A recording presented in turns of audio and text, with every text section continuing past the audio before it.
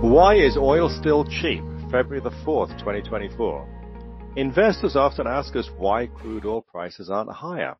The industry has maintained capex on new production too low to sustain current production for years without any apparent impact on prices. More recently, the Middle East has generated a plethora of incidents which might be expected to cause consternation about the reliability of supplies from the region.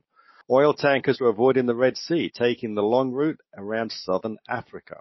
One of Iran's terrorist proxies just killed 3 U.S. servicemen, and yet there's little discernible risk premium. One reason is U.S. supply is surprised to the upside, reaching 13.4 million barrels per day at the end of last year. U.S. E&P firms have remained cautious about spending on production growth, but have still managed to raise productivity with longer laterals in their horizontal drilling. Another is that China's recovery has been slow. Although they imported record volumes of oil last year, the rebound from the pandemic has been slow. The prevailing trend to 2019 would put them probably 3 million barrels a day higher if not for COVID. Sanctions imposed on Russia by the US and EU have been ineffective.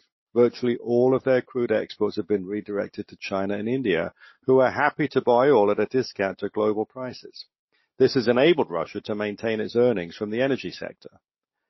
The IMF recently upgraded its 2024 GDP forecast for Russia to 2.6%. This follows 3% last year and is double the IMF's prior 2024 forecast.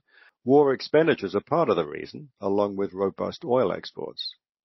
Russia has found other new buyers. Brazilian imports of diesel from Russia last year soared 4,600%, while purchases of fuel oil rose by almost 400%. Even NATO member Turkey is helping. Their Deutsche terminal on the southern coast has seen a huge jump in shipments of Russian refined products, which are then rerouted to Europe in spite of EU sanctions. Some Russian fuel is reported to be in US warships operating in the region. This has led some to argue that oil prices will never exceed $100 again. The FT notes that adjusted for inflation, crude prices are roughly in the middle of the range that's prevailed for over 2 decades. The Biden administration has pursued an ambiguous policy on crude prices. High oil enhances the competitiveness of EVs and should be welcomed by climate extremists. However, the White House also knows that millions of voters have more prosaic concerns, such as the cost of their daily commute in a traditional car.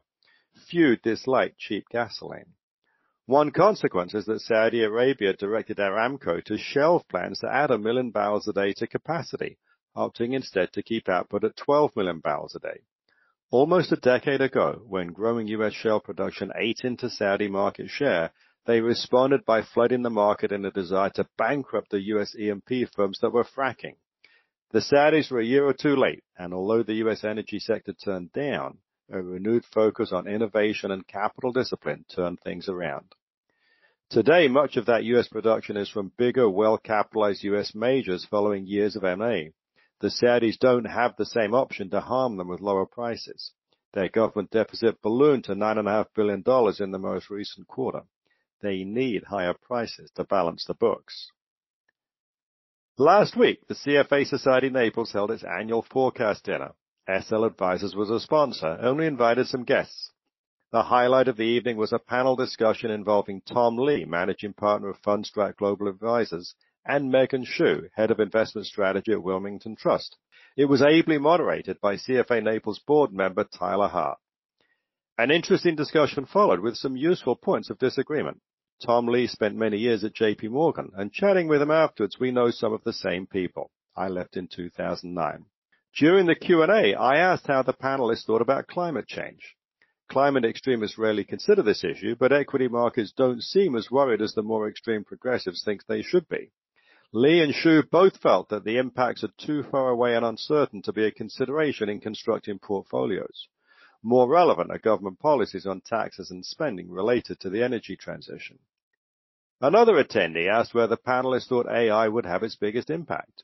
Tom Lee offered healthcare as a sector likely to be significantly impacted. It's occurred to me, and no doubt many others, that a doctor's diagnosis, itself the result of a professional lifetime's experience, can be supplemented by AI's ability to analyze all the relevant data for an individual's patient's condition.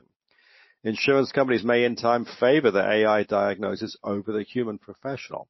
Lee suggested that over 10 years or more, the AI impact on reducing healthcare spending may turn out to be an important factor in resolving our dire fiscal outlook, given the growing portion of government spending dedicated to Medicare.